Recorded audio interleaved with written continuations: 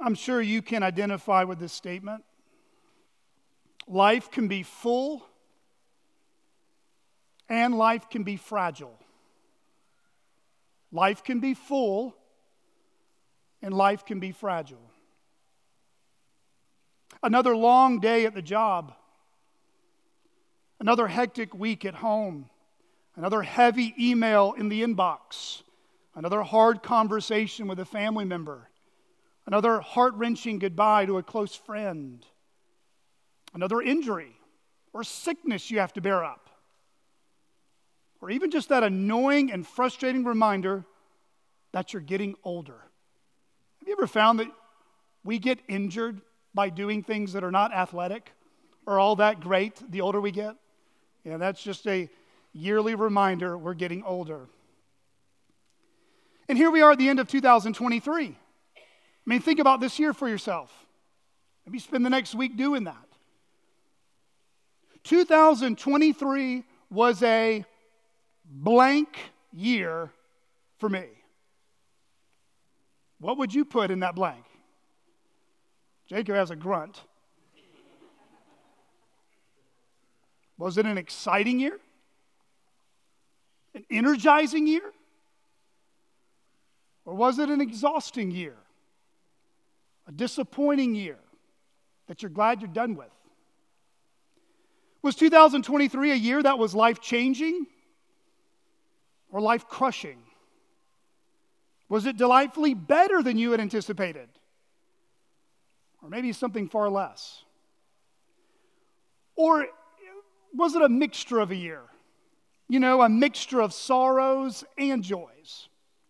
A mixture of perplexity and confusion on the one hand, as well as a revealing and clarity on the other hand.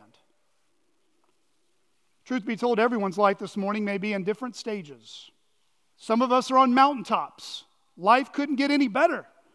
And some of us are in valleys, wondering if it will ever get better. And then some of us are just somewhere in between. Friends, that's what makes being members of a local church a unique but strangely comforting experience.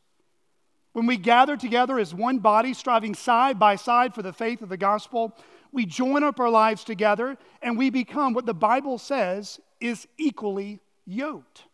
We are committed to the same mission, committed to caring for one another. We are then able to comfort others in their sufferings with the comfort that we have received in our own sufferings. Friends, just kind of like an easy bottom shelf application, a trial you might be facing today or even this past year could very well be a source of comfort and wisdom for someone else's trial 1 year from now. That's why we shouldn't waste our trials.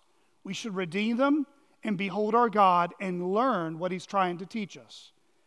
Do you recall even what Paul said to the Christians in Corinth? How we should not waste our trials, but we should also lean in and lean on one another. 1 Corinthians 12:26, if one member suffers, all suffer together. If one member is honored, all rejoice together. So friends, that's why it's a joy to be a member of a local church, because some of us are on mountaintops and some of us are in valleys, and God has uniquely put us together to both comfort and encourage, but also to remind us and instruct us regardless of where we're at today. But friends, let's go ahead and be honest. Regardless of where you're at, we live in a world that is often dark and perplexing. It's okay to acknowledge that and not be in denial. It's okay to say things like, wow, life is hard. Friends, we should recognize that from history, but also in the present. I mean, if you just take a cursory reading of history, think of even the dark days of the concentration camps in Germany during World War II. Go visit the Holocaust Museum in Washington, D.C., or read about the inhumane genocides of Somalia over the last 30 to 35 years. Or just turn on the nightly news right now. Read most social media feeds today, and you and I can see that something just ain't right with this world.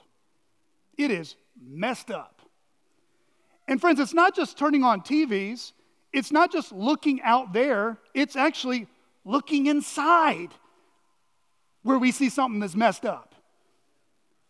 There's darkness inside us, evil and pain that touches us right where we're at. Pain in this world, friends, is, though it may feel common and normal, this is not how it's always been. You see, last week we studied John 1 to 18, where we were led back to the creation account from Genesis chapter 1. Do you remember the first page in our Bibles? The first verse in our Bibles? What it says? In the beginning, God created the heavens and the earth. And at the completion of his creation, we read in Genesis 1:31, God saw everything that he had made, and behold, it was very good. No mentioning of darkness, no mentioning of pain, no mentioning of sorrow or evil. Man and woman were in perfect fellowship with God and in perfect fellowship with one another. It was really, for the first time, and I would say truly, heaven on earth for the first married couple. Yet as you read the next chapters after the creation account, that perfect fellowship was severed.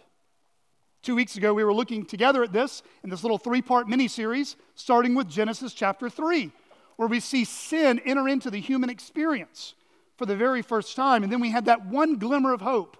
That one glimmer of hope God gave us right there in the darkness of the garden, the proto-evangelium, the first preaching of the gospel right there in the garden. God gave Adam and Eve clear instructions on how to steward his creation and enjoy his good gifts, but they did not do what he asked them to do. What did he ask them to do? What did he command them to do? Genesis 2:16 and 17, and the Lord God commanded the man, saying, you may surely eat of every tree of the garden, but of the tree of the knowledge of good and evil you shall not eat, for in the day that you eat of it, you shall surely die.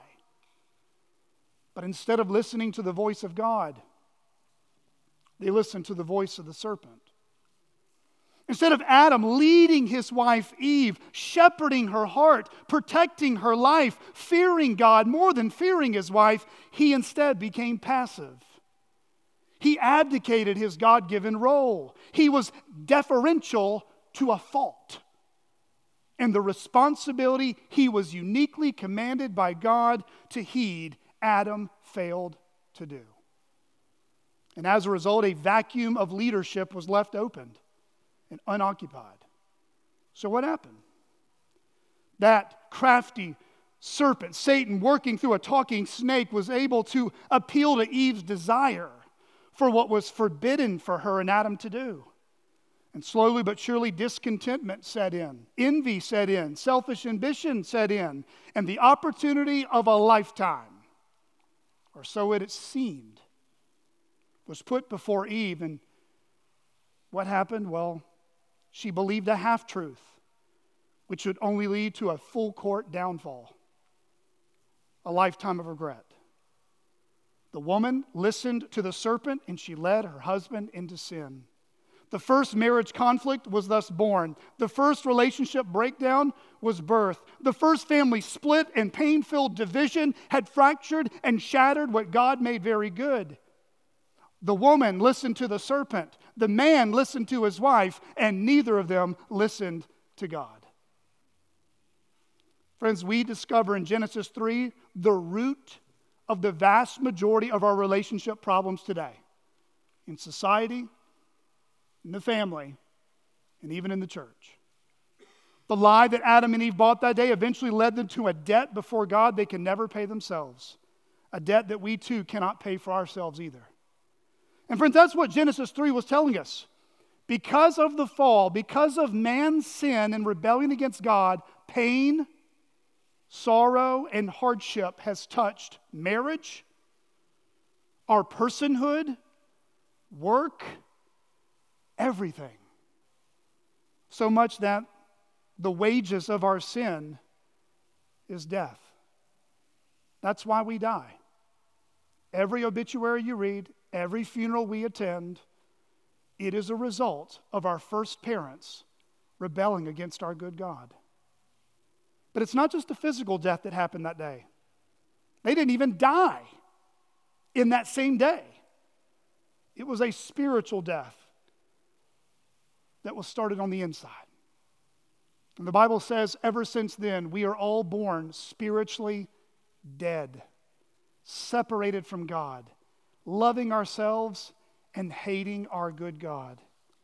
Friends, this is our most ancient problem. This is our oldest problem that goes all the way back to our first parents. Friends, whatever contemporary circumstances right now that are hard for you and I, you can trace its root all the way back to Genesis chapter 3, somewhere along the way. So what's the answer? If there was a glimmer of hope in the garden that a seed of a woman would one day crush the head of the serpent, when would he come and what would he come to do?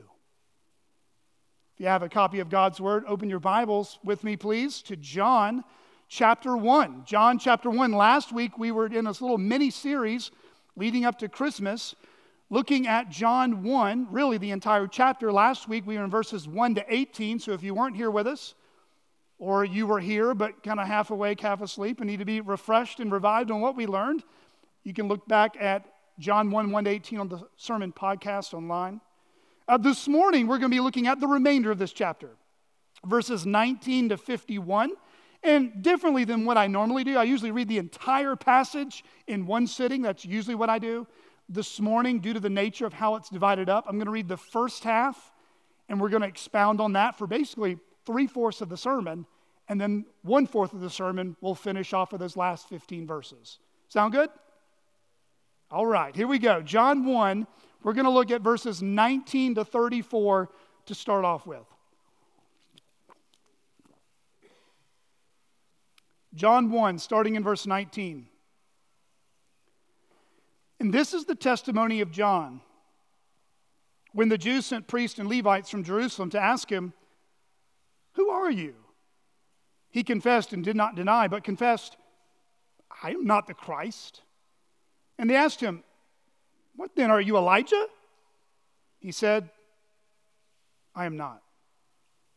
"Are you the prophet?" And he answered, "No." So they said to him, "Who are you? We need to give an answer to those who sent us. What do you say about yourself?" He said, "I am the voice of one crying out in the wilderness, 'Make straight the way of the Lord,' as the prophet Isaiah said." Now they had been sent from the Pharisees. They asked him, "Then why are you baptizing if you are neither the Christ, nor Elijah, nor the prophet?" John answered them, "I baptize with water, but among you stands one you do not know, even he who comes after me, the strap of whose sandal I am not worthy to untie." These things took place in Bethany across the Jordan, where John was baptizing. The next day he saw Jesus coming toward him and said, "Behold, the Lamb of God, who takes away the sin of the world. This is he of whom I said, 'After me comes a man who ranks before me, because he was before me.' I myself did not know him, but for this purpose I came baptizing with water, that he might be revealed to Israel." And John bore witness, "I saw the Spirit descend from heaven like a dove, and it remained on him. I myself did not know him, but he who sent me to baptize with water said to me, 'He on whom you see the Spirit descend and remain, this is he who baptizes with the Holy Spirit.' And I have seen and I have borne witness that this is the Son of God." This is God's word. I have 2 points in the form of questions this morning. I'll give you the first point up front, just as a forewarning. The first point is much longer than the second with regards to how much time we spend on it. You're welcome. Question number 1. What is God's only provision to the world's most ancient problem? What is God's only provision to the world's most ancient problem? After introducing us to Jesus as the eternal Word who became flesh, which we looked at last week in verses 1 to 18, the Apostle John begins to describe for us some of the earliest days of Jesus' public ministry. But before we get to Jesus' public ministry, the Apostle John first sets the stage by introducing us to another person in John chapter 1, a man that was sent from God to bear witness to Jesus in the midst of this cold-hearted world. We read this last week. You can glance down with me. We were introduced to him briefly. John 1, verses 6 to 8. There was a man sent from God whose name was John. He came as a witness to bear witness about the light, that all might believe through him. He was not the light, but came to bear witness about the light. The man sent from God to bear witness to God's only solution to the world's most ancient problem was a man named John the Baptist. And starting in verse 19 is the first section that reveals to us in John's gospel the testimony of John the Baptist. So for a judge or a lawyer that would listen to this sermon, we might call this a public hearing of John the Baptist, taking the stand. Or maybe for those working in journalism or media, you could even say John was at a press conference where he would have to answer questions from the religious leaders who had questions about his identity and his ministry. We read in verse 19 again, and this is the testimony of John when the Jews sent priests and Levites from Jerusalem to ask him, "Who are you?" So who is John the Baptist? Well, the Apostle John doesn't give us a lot of background on him. But our friends, Matthew, Mark, and Luke, in their Gospels, they do. So just to be fair to John the Baptist's ministry here this morning, it's good for us to be refreshed and reminded, who is this man sent from God to prepare the way for the Lord? John the Baptist was a prophet or an authoritative messenger sent by God to prepare the way for the Messiah. His parents, Zachariah and Elizabeth, were foretold by the angel Gabriel in Luke chapter 1 that he would be great before the Lord, filled with the Holy Spirit even from his mother's womb, and John would turn many of the children of Israel to the Lord their God. And he will go before him in the spirit and power of Elijah to turn the hearts of the fathers to the children and the disobedient to the wisdom of the just, and to make ready for the Lord a people prepared. Luke 1, 15 to 17.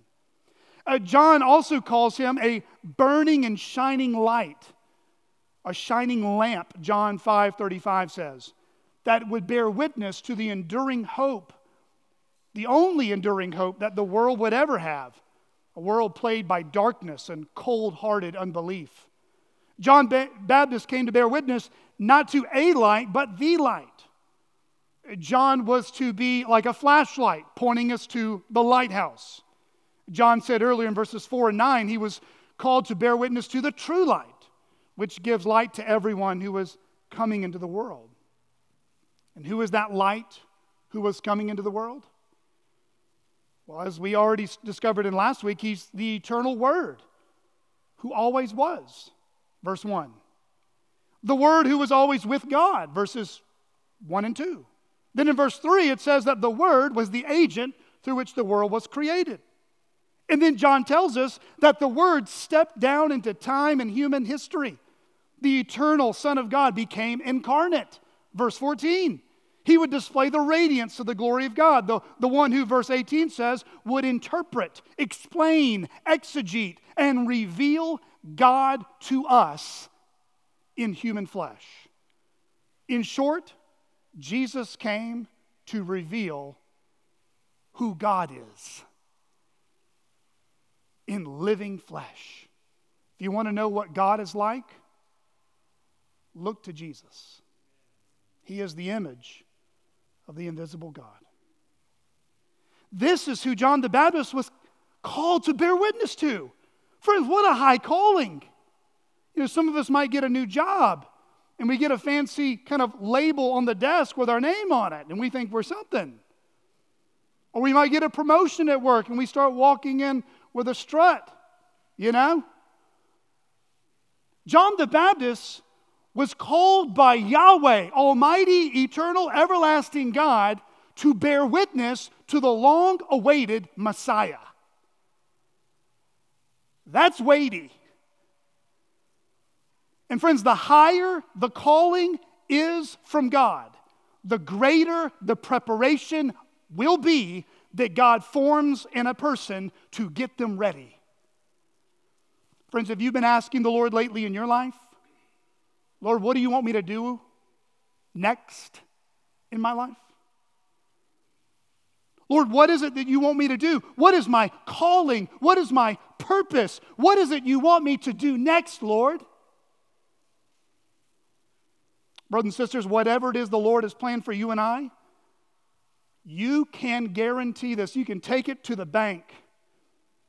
God is always first in the business of forming godly character and godly convictions in us before He gives us something new to do. Some of us are anxious for tomorrow because we're trying to fast forward the sanctification process. The Lord is not in a hurry to take us out of the oven. He don't want a half-baked cake. He wants us robustly flavoring. He wants us beautiful in His sight, and He will keep us in the fiery furnace for as long as He desires to melt off that dross so that our faith would be pure and beautiful in His sight. Friends, that's exactly what's going on in John's life before he takes the scene here. God is working in us, even in our waiting upon Him. So, what kind of upbringing and preparation did God have to do to get John ready for such a lofty task? Well, first of all, John's a unique cat. He's a unique dude. This dude grew up in the backwoods of Judea. You know, you ever said, man, I grew up in the sticks. Oh, John the Baptist can beat you on that one. He was being prepared by God in the backwoods in the wilderness of Judea. And this dude was really strange. I mean, if he had a yearbook kind of, he would be an odd-looking cat in the yearbook. He would get an award. I'm not sure what I would call him. But he had an interesting diet and an interesting taste of fashion. In other words, he didn't exactly shop at the Gap, drink bougie coffee, or eat the Whole30 diet. He wore a garment of camel's hair and a leather belt around his waist, and his food was locust and wild honey. Though he was odd in appearance, friends, what drew the attention of the crowds was not the way he looked, but by how boldly he preached. Friends, that's what happens when bold preaching begins. The people will come to hear. And they will come to hear for mixed motives. In fact, the Bible says that King Herod was pretty impressed with him. Ironically, King Herod is the one who had him beheaded eventually. But it says in the Gospels that King Herod feared John because he knew John to be a righteous and holy man. Friends, there is something powerful about bold preaching from a righteous and godly man. And the message of John's ministry was direct and straightforward. He didn't have any sugarcoat kind of entry-level sermons to kind of get the church to like him. No, he went right for the gills. Repent and be forgiven of your sins, or be warned, for the wrath of God is coming. I mean, that's his kind of opening commissioning sermon. So when John entered his public ministry, he began proclaiming a baptism of repentance for the forgiveness of sins. Now, why is that significant? This odd, strange, bold, backwoods preacher, prepared by God, preaching repentance. Why is that significant to the audience he was preaching to? Friends, he was speaking to the Israelites, to the Jewish people. People who had the law, who had the synagogue, who had been taught and told about Moses and the Exodus and the prophets all throughout the Old Testament. You see, friends, Israel was God's firstborn and chosen people. Exodus chapters 4 and 9 tell us. But friends, over a period of time, they began to be a very dark and dim community.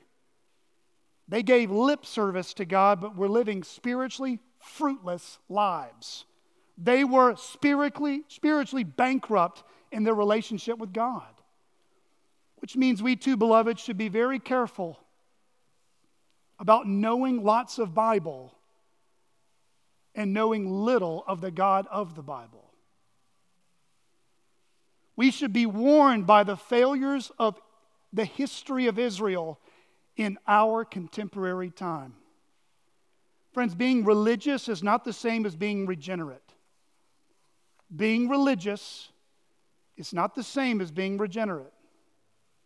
Being a nice person or a good citizen is not the same thing as being a genuine Christian whose citizenship is in heaven.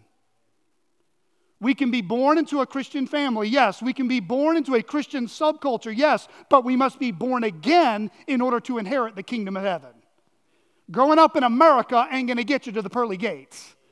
Growing up in a preacher's home could actually be more judgment upon you if you don't believe what the preacher said.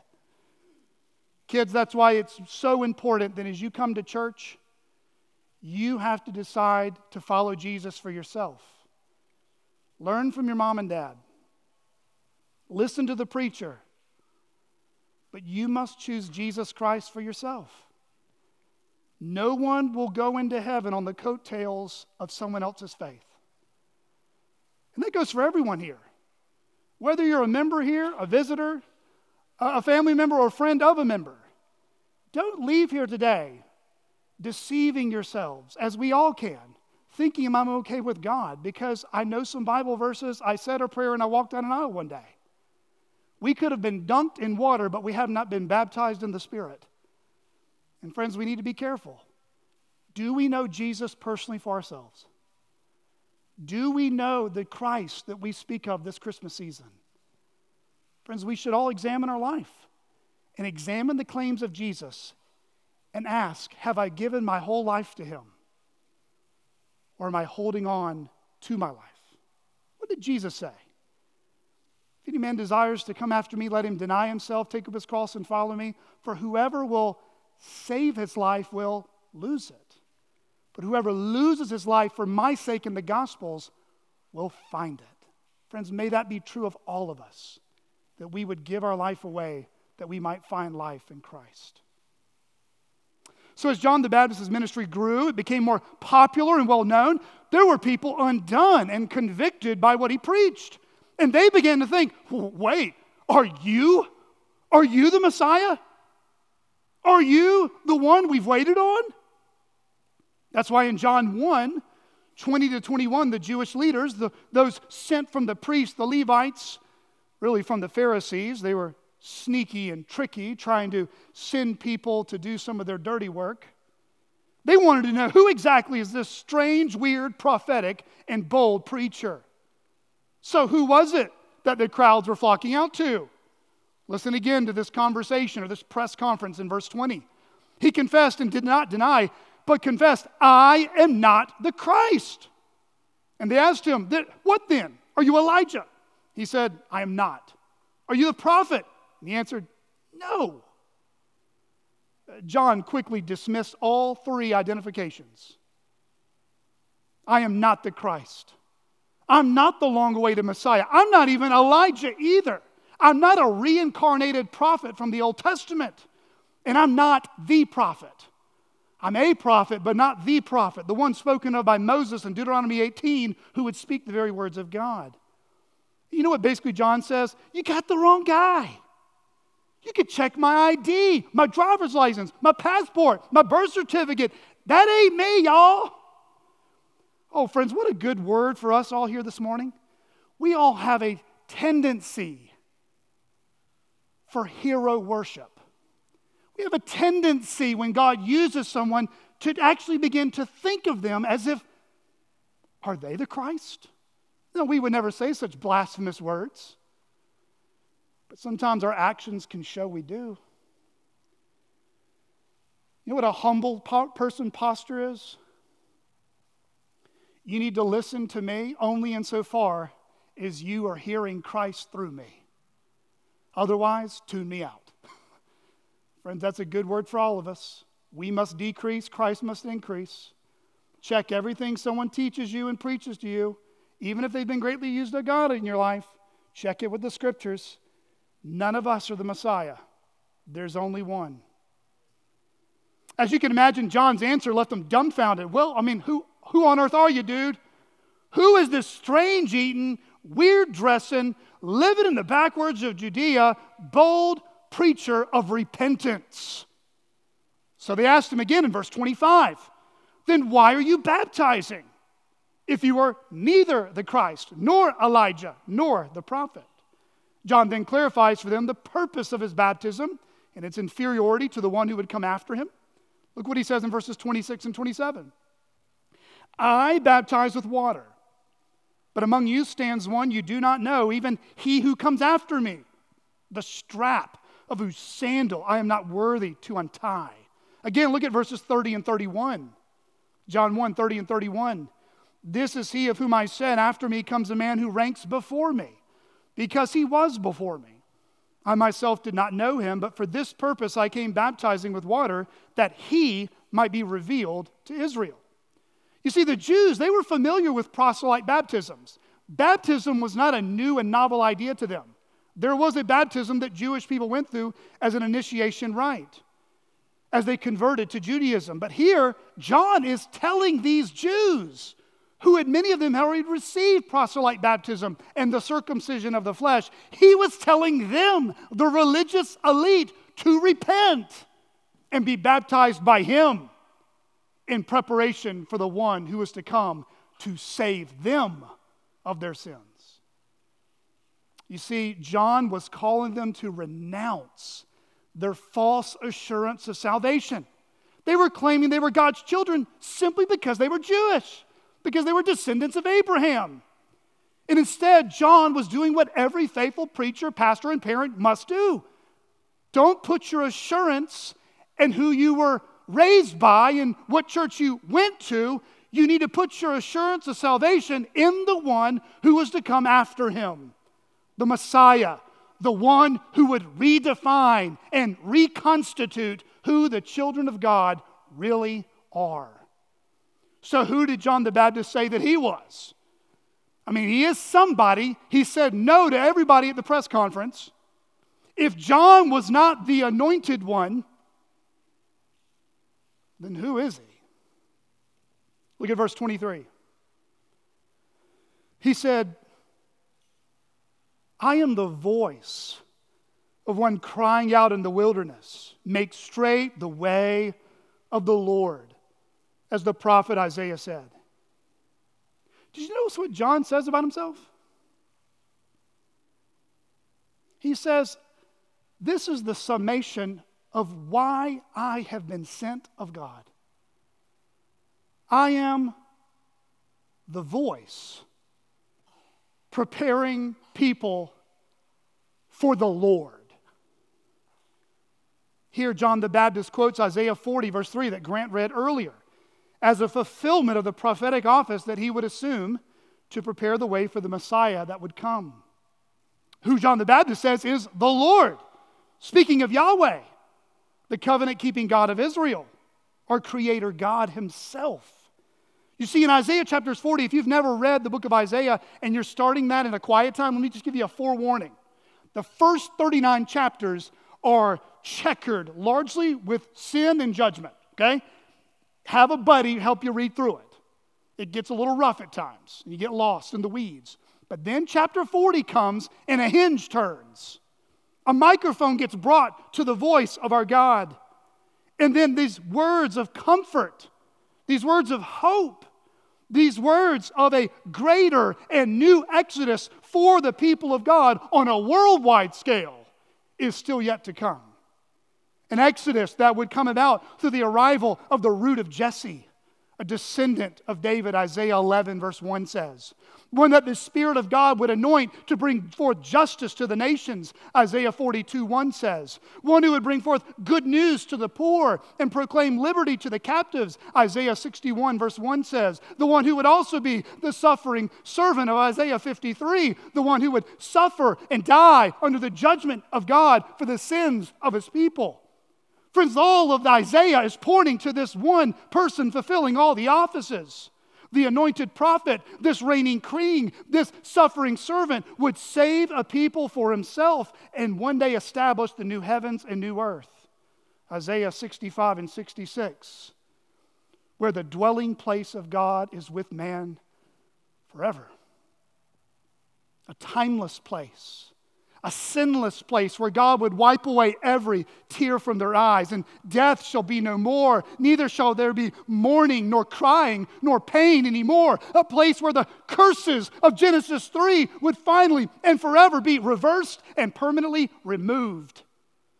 Isaiah 40 verse 3, beloved, is describing that the promise God would be fulfilled through John's ministry.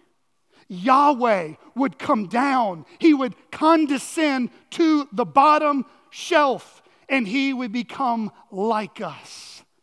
The seed of the woman who was prophesied to crush the head of the serpent in Genesis 3 is also the Word who became flesh, John 1. Emmanuel, Matthew 1, God with us. The same one, John said, he saw the Spirit descend upon and remain, verse 32, the one and only Son of God, verse 34. Friends, don't miss this. This is also the one, he says back in verse 29, who would be the sole provision for the world's most ancient problem.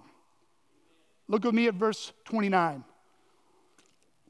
John 1, verse 29. The next day he saw Jesus coming toward him and said, "Behold, the Lamb of God who takes away the sin of the world." Friends, what is the world's most ancient problem? How would God answer that question this morning? Well, it's sin. It's the sin of the world. The very reason the Lamb of God came was to take away the sin of the world. Sin, friends, is everything that our God hates. It's everything his wrath and justice is against. Consider Romans 1:18. For the wrath of God is revealed from heaven against all ungodliness and unrighteousness of men, who by their unrighteousness suppress the truth. Friends, sin is not just an a mistake. Sin is rebellion. It's cosmic treason against God. The creature acting as if we are God rather than the Creator is. Friends, sin is our love for self that triumphs over our love for God.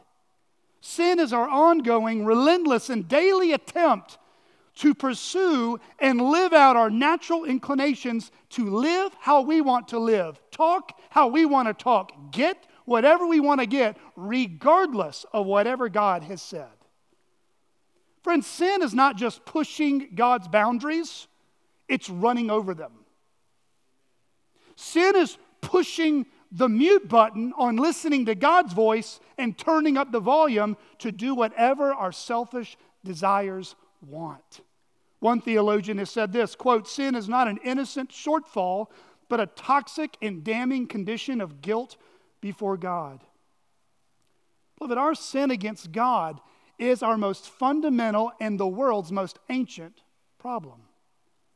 So if you take a poll from your neighbors on your street, or from colleagues at work, or students in the classroom, or maybe even if you are bold, and I pray that you would be at least once, with your family and friends, your unbelieving family and friends, just strike up a conversation and something like this. What do you think is the biggest problem human beings face today? What is our biggest problem in society? If you asked any one of those people that question, how do you think they would answer? What do you think would be at the top of the list? I could probably assume you'd probably hear things like this: an economic crisis, political unrest, global warming, gun laws, immigration policies, poor education, poverty, drug addiction, alcohol abuse, marital infidelity. And friends, I want to acknowledge all those things are problems. They're big problems. Those are problems that we should be educated more about. If we're going to be an intelligent, educated, prudent, and bright witness for King Jesus in a real world, we're going to have to come face to face with real problems. Some of you work in jobs where you're on the front line and you see these every day. Whether you're a doctor, teacher, coach, business owner, friends, you're not wasting your life. You are used of God in some way to increase human flourishing, to increase education, to prescribe and rightly diagnose people's physical ailments, to provide jobs for people who need jobs to work. Friends, many of you even work in jobs, or you could be, that might be in the military, a police officer, a judge, a lawyer. All those jobs are pushing back evil, at least seeking to restrain evil. So whether it's using your hands to cut grass, empty trash, using your intellect or expertise to revise public policies, or crunching numbers at the computer, working in healthcare, repairing roofs, caring for an aging spouse or parent, raising children at home, working efficiently in a factory, or supervising employees with organization and productivity. Whatever we do it unto the Lord. He's the one we're aiming to please in this real world with real problems for the sake of His glory, loving our neighbor, and increasing human flourishing. You're not wasting your life. But beloved, if we think that these external challenges and human felt needs are our greatest problem, then we undermine the chief reason Jesus came. Why did Jesus come? What's the central message of Christmas really all about? John said this of Jesus: "Behold the Lamb of God." In the Greek, it literally means God's Lamb. It's His sacrificial provision. It's His lamb. He provided this lamb. He's made sure it's unblemished, and He's made sure it will be the remedy and the solution for the world's greatest problem. What is the world's greatest problem? To take away the sin of the world. Friends, if sin is not the world's most ancient and greatest problem, then Jesus' sacrifice on the cross was heaven's biggest mistake. If sin were not that big of a deal, then why did it take the Son of God to be crushed under the wrath of God to atone for our sin? All sin is heinous before the eyes of God, so heinous that only the perfect Son of God could pay for it in full. You see, Jesus was not mistaken about why He came. He was not unclear why He came to this earth. He revealed multiple times throughout His ministry why He came. Come back tonight for our Christmas Eve service, as our brother Alan will be teaching from 1 Timothy 1. You'll hear very clear and loud what Paul said Jesus' purpose was for coming. But to hear it from our Lord's mouth Himself, if we had the press conference putting Jesus on trial, put a microphone on His mouth, "Jesus, why did you come? What is so great about your arrival?" Listen to these words. Luke 19, verse 10, "For the Son of Man came to seek and to save the lost." Matthew 20, verse 28, "The Son of Man came not to be served, but to serve, and to give His life as a ransom for many." John 6:51, "I am the living bread that came down from heaven. If anyone eats of this bread, he will live forever. And the bread that I will give for the life of the world is my flesh." John 10:11, "I am the good shepherd. The good shepherd lays down his life for the sheep." Or consider even the night before our Lord was betrayed. He's there having the Passover with His own disciples. The Passover, as you may recall from Exodus 12, was that feast, that annual feast that reminded the Jewish people of God's powerful deliverance of the Israelites from Pharaoh and the Egyptians. In addition to eating unleavened bread, Moses instructed them that each house was to take a young, unblemished lamb and kill it at twilight. They were to take some of the blood and put it on the 2 doorposts and the lintel of the houses in which they ate. But for what purpose? Why go to all this trouble with bread and blood? God says in Exodus 12 and 13, "For I will pass through the land of Egypt that night, and I will strike all the firstborn in the land of Egypt, both man and beast, and all the gods of Egypt I will execute judgments. I am the Lord. The blood shall be a sign for you on the houses where you are. And when I see the blood, I will pass over you, and no plague will befall you to destroy you when I strike the land of Egypt." Friends, it was the blood that was the symbolic covering of God's mercy on their home, as they would be spared of God's judgment to come. Upon seeing the blood, the Lord would then pass over them, sparing them. This annual reminder would be freshly reminded of what they deserve, but how merciful God has been to them.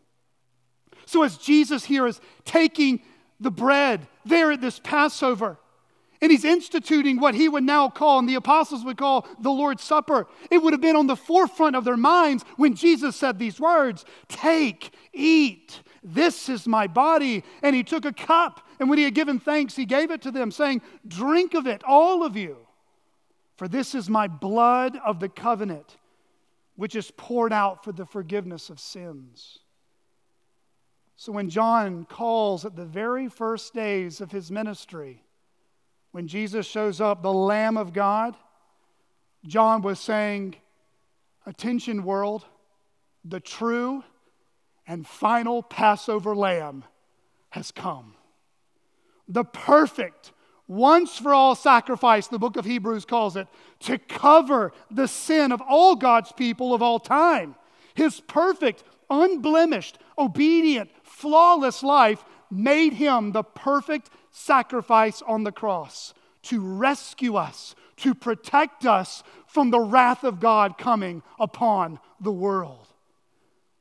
Maybe you're new to church, or maybe you've grown up in church, but you've never thought through some of the things we say and sing about. Have you ever wondered why Christians speak so much about the blood of Christ? I mean, if you're new to Christianity, okay, I've witnessed to a lot of lost people, and you start talking about the blood of Christ, they're going to go, "Whoa, bro, I'm out. That's weird." I mean, there is a fountain filled with blood drawn from Emmanuel's veins. That's creepy, y'all. If you have no biblical context, I don't want to be baptized in nobody's blood. But when real Christians understand what they're singing, it brings them joy. So why do we cherish? Why do we celebrate? Why are we unashamed of the blood of Christ? Let me give you 3 reasons. Number 1, the blood of Christ gives us unending peace with God. The blood of Christ gives us unending peace with God. So in Romans 5, Paul's going to sandwich. He's going to give us kind of a bookended promise, drawing the connection between faith and the blood. Listen, Romans 5, verse 1. "Therefore, since we have been justified by faith, we have peace with God through our Lord Jesus Christ." And then he builds the argument. Listen to Romans 5, verse 9. "Since therefore we have been justified by his blood, much more shall we be saved by him from the wrath of God." Friends, it's the blood of Christ shed for you, shed for me, that will make it well with our soul. I want to sing on my deathbed, "It is well, it is well." And I want people to remind me if my mind goes bad and I start having dementia, "Blake, remember the blood." And those promises will come back. The same goes for us. Friends, do you doubt having peace with God today? Then remember the blood of Christ. Do you wonder if God is for you or against you? Remember the blood of Christ. The blood of Christ is what gives us unending peace with God. Number 2, the blood of Christ motivates us to resist and flee temptation. The blood of Christ motivates us to resist and flee from temptation. Remember 1 Peter 1? We've gone through 1 Peter for the last year and a half or so. Peter says, "Be holy in all your conduct as the Lord is holy," right? To conduct yourself with fear throughout the time of your exile. But why? What is the motivating factor to live a holy and set-apart life for Jesus? 1 Peter 1, verse 19, Peter says, "Knowing that you were ransomed with the precious blood of Christ, like that of a lamb, without blemish or spot." Or think about even sexual temptation. Paul's whole argument of why not to sin against your body sexually. He says in 1 Corinthians 6, 19 and 20, flee sexual immorality and glorify God with how you treat your body, for you were bought with a price. The precious blood of Christ. His life in exchange for ours. So when you're tempted to look at pornography, tempted to harm yourself, tempted to lie on your tax return, tempted to hide secrets from your spouse, tempted to lash out in anger at your children, tempted to harbor bitterness toward your boss, tempted to gossip at work, tempted to grow bitter towards a friend, what should we do? Lord, I'm not going to fill in the blank because Christ's blood was shed for me. Covenant eyes will not be strong enough. Accountability partners, though good, won't be strong enough. A small group won't be strong enough. You need something stronger. When you're all alone in your temptation, you need the only power that can resist any temptation, and that is the blood of Christ. How do we know that? If you have the Holy Spirit living in you, the Spirit was a gift to you purchased by the blood of Christ. You can resist the deeds of the flesh, and you can escape the snares of the devil. Remember the blood. And then the third reason we should remember the blood of Christ encourages us with hope when we do sin. The blood of Christ encourages us with hope when we do sin. 1 John 1, listen to verses 7 and 9. Notice the argument he makes. 1 John 1 verse 7, but if we walk in the light as he is in the light, we have fellowship with one another, and the blood of Jesus, his Son, cleanses us from all sin. Notice what cleanses us. If we say we have no sin, we're a good person, we're A-okay, we have no blemishes on our life, we deceive ourselves, and the truth is not in us. Verse 9, if we confess our sins, he is faithful and just to forgive us of our sins and to cleanse us from all unrighteousness. So friends, when we do sin, and we will, we should remember the blood. That's why we should also make it a point to come to the Lord's Supper every month. Friends, we come to the Lord's Supper not because we're good enough, but recognizing we're not, but he is. The Lord's Supper is a reminder not to condemn us, but to refresh us as we remember what Christ has done for us. As we remember taking part in the bread and the juice, not in any way cleansing us from our sin, but reminding us of the blood that does. Friends, that's why church discipline and barring unrepentant church members who call themselves Christians from the table is a way of God waking up our sinfulness. Not to judge us, but to wake us up. Because sin is costly. Sin is deadly. And we need to listen to Christ's warnings. The closer we walk with Christ, the more we will hate our sin. The longer we drift away from Christ, the more normal and comfortable we become with our sin.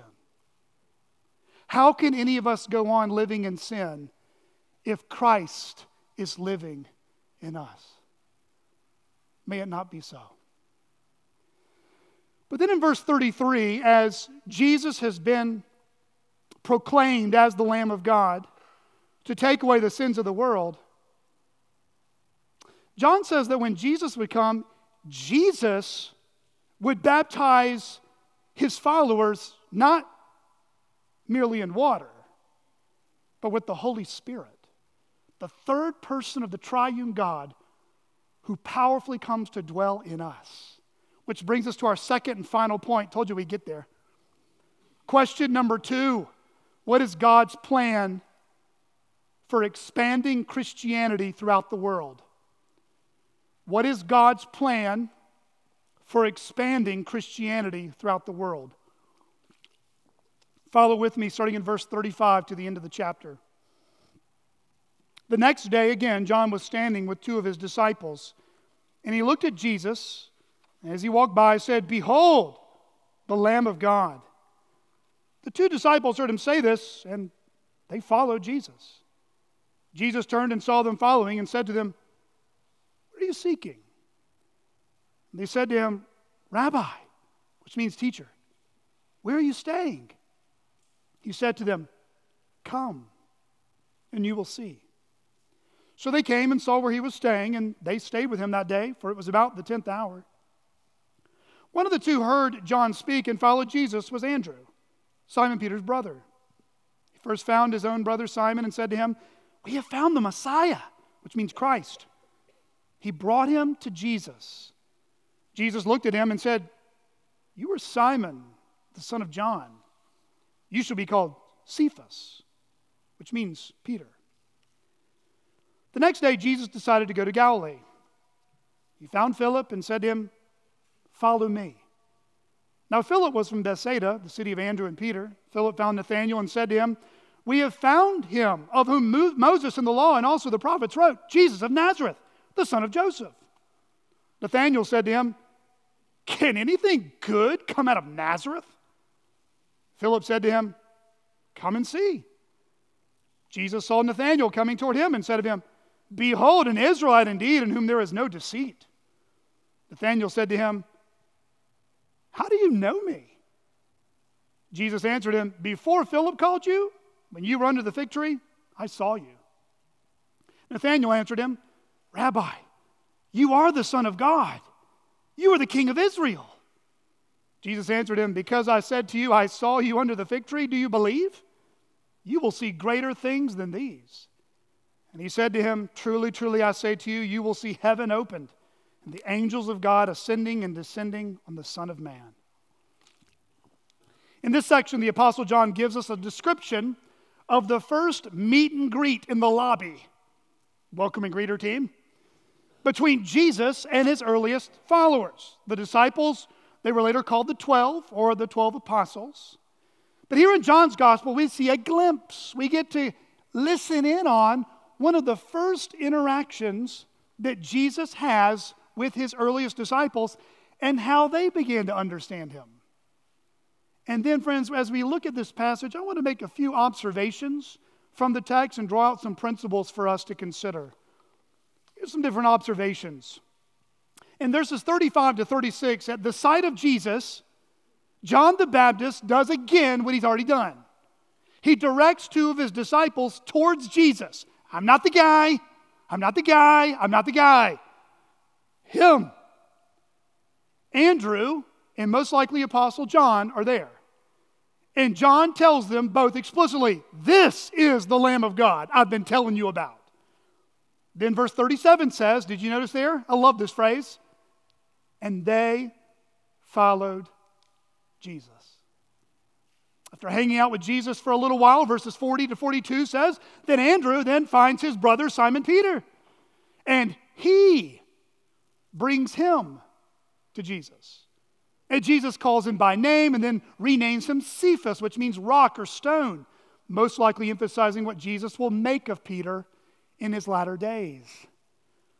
Nonetheless, Jesus eventually finds Philip, verse 43, who was probably friends with Andrew and Peter, being they were both from Bethsaida, verse 44.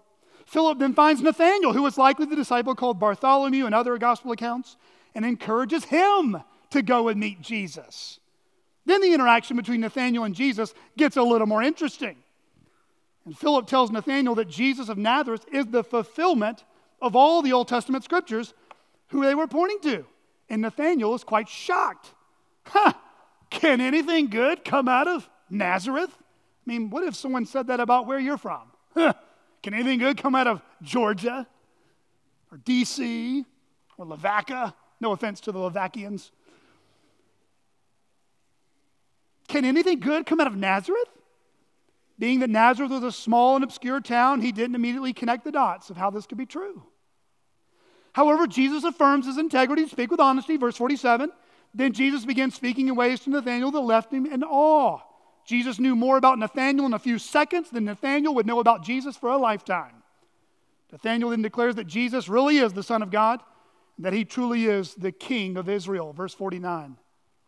Then in 50 and 51, Jesus says to Nathanael and to the other disciples, they will see heaven opened and the angels of God ascending and descending on the Son of Man.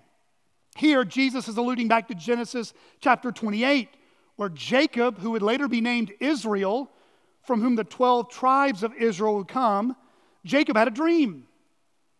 The dream was about a ladder reaching to heaven, and God confirming his promises that he made with Abraham and manifesting his presence there. Jacob names the place Bethel. Don't go listen to their music, just stick with what the Bible teaches. Bethel, which means house of God. Jesus takes this dream along with the title of the Son of Man, aiming to connect the dots for the disciples. And here Jesus reveals himself to the disciples. I'm greater than Jacob, who was named Israel by God. I am the presence of God in human flesh. I am the presence made known ultimately through Jacob's dream, with angels ascending and descending on a ladder back to heaven. Friends, the ladder is the mediator between God and man. Jesus is the only mediator by which we can be reconciled to God. And the angels ascend and descend at Jesus' bidding.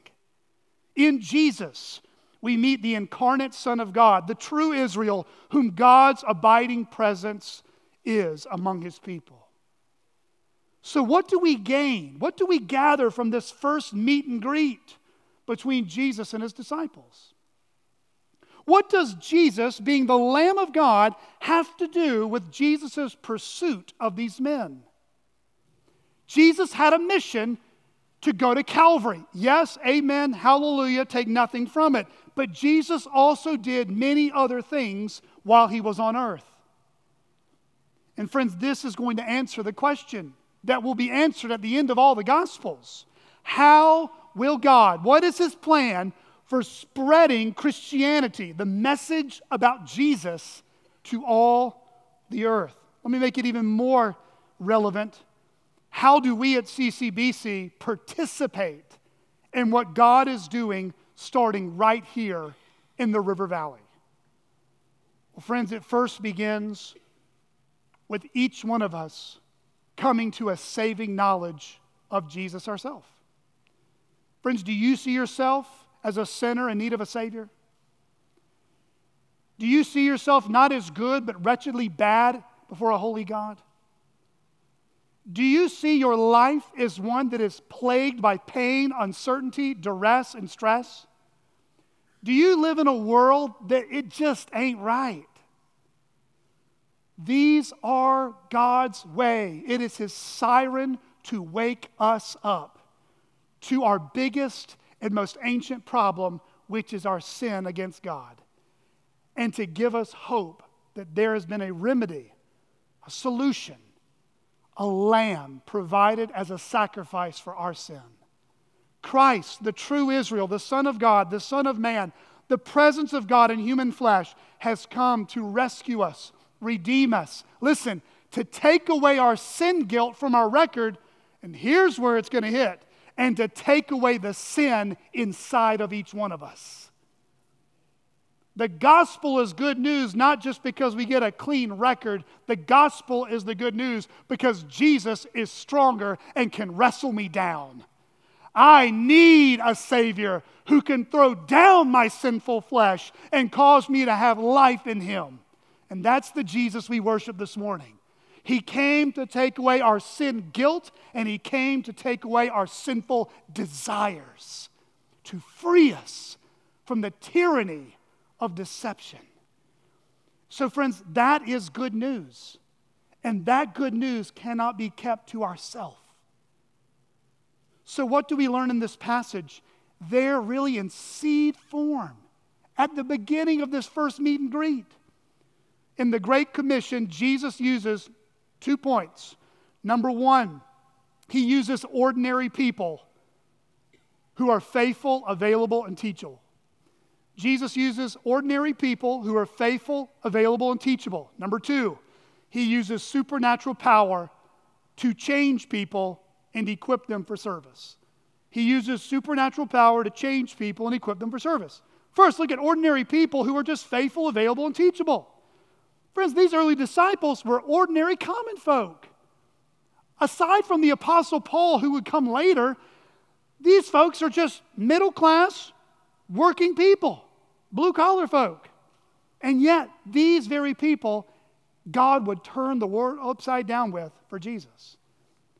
Listen to Acts 4, verse 13. And when they saw the boldness of Peter and John and perceived that they were uneducated, common men, they were astonished, and they recognized they had been with Jesus. Friends, if you see yourself as small, weak, and ordinary, that's a good thing. These are the kind of people Jesus uses. Friends, do not overestimate what you think you can do for Jesus, and do not underestimate what Jesus can do through you. Aim to be faithful, available, and teachable, and let Jesus determine the depth and the scope of how he wants to use you. Number 2, Jesus uses supernatural power to change lives, change people, and equip them for service. I love this part in John's gospel here. Did you notice how well Jesus knew Peter and Nathanael before they knew him? Jesus called them by name, even though they had never met before. Jesus would later say in John 6:44, "No one can come to me unless the Father who sent me draws him." John would say in John 15:16, "You did not choose me, but I chose you and appointed you that you should go and bear fruit, and that your fruit should abide." Friends, salvation is a 100% work of God, start to finish. Author Michael Reeves says it this way: the gospel is God's kind work of rescue, not his offer of assistance. It is not a call for the strong and good to prove themselves, but for the weak and bad to prove the depths of the mercy of Christ. Redemption is accomplished by Christ alone and needs no topping up from us. Friends, making disciples is the charge Jesus gave even right there in that first meet and greet. What do they do when they encounter Jesus? For example, what did Andrew do when he met Jesus? He went and found Simon Peter, his brother, and brought him to Jesus. Verse 42. What did Philip do once he met Jesus? He went and found Nathanael, his friend, and brought him to Jesus. Verse 45. Brothers and sisters, when we encounter the Jesus of Holy Scripture and come to know him, we are going to want others to know him. That's one of the ways you'll know you're born again. You love Jesus and you want others to love him too. This is what Christians do. Not a few radical people in a Sunday school class. Every Christian that wants to be faithful, available, and teachable wants to make disciples of Jesus. Friends, that's why you and I are still on this planet. What's your purpose? What's your calling? What do you want me to do next with my life? Friends, I don't know the secret will of God, but I know what he's revealed. Make disciples of Jesus. That is God's will for Don. That is God's will for Michael. That's God's will for Lucy. Starting with your kids, then with your family, and the people God's put in your life. Friends, did you know it's one of my job descriptions as a pastor is I do membership interviews for every member who comes into the body? Now look around in this room. This is not everybody that I've had a membership interview with. In the last 3.5 years, I have met with, for membership interviews, approximately 160 people. The average membership interview is an hour, sometimes longer. That means I've heard 160 testimonies of how each person came to know Jesus Christ. You could go in the filing cabinet in Jansen's office, you can look through all my pastor notes, and I can tell you this, 99% of the time, there's a small slew of the 1% to the exception, 99% of the time, do you know how people through this church came to know Jesus? Through ordinary people. Moms and dads, grandmas and grandpas, aunts and uncles, siblings and spouses, friends and Sunday school teachers to lead them to Christ. How will others come to know Christ? Through ordinary people that God uses in extraordinary ways. Brothers and sisters, it gets really simple. What is God's purpose? What is God's will? What does God want to do if I know how sweet and precious and lovely Jesus is? We go and tell. It is our calling and privilege to go and tell. It is God's power that reveals and saves. Let me say that again. It is our calling and privilege to go and tell. It is God's power that reveals and saves. How will Christianity expand throughout the River Valley? How will Christianity expand around the world? Jesus uses ordinary people who have been given supernatural sight to see Jesus as the Lamb of God. Members of CCBC, who will you disciple in 2024? If Jesus came to take away the sin of the world, and He came to take away the sin in us, are we telling others of this good news? Let's pray. Father, we praise You that You have opened our eyes to see Jesus as the Lamb slaughtered and slain for us, to take away our sin guilt and to take away the sin in us. And Father, we praise You that when we do sin, we can remember the blood that cleanses us from all sin. And Father, we're not called to keep all this good news to ourselves. We're called to go and tell. It should be normal and common for every Christian in this congregation to go and tell. Lord, make us bold, make us faithful. Use us as ordinary folk in extraordinary ways to tell people we know that You put in our life this wonderful news. Lord, keep us near the cross. In Jesus' name, amen.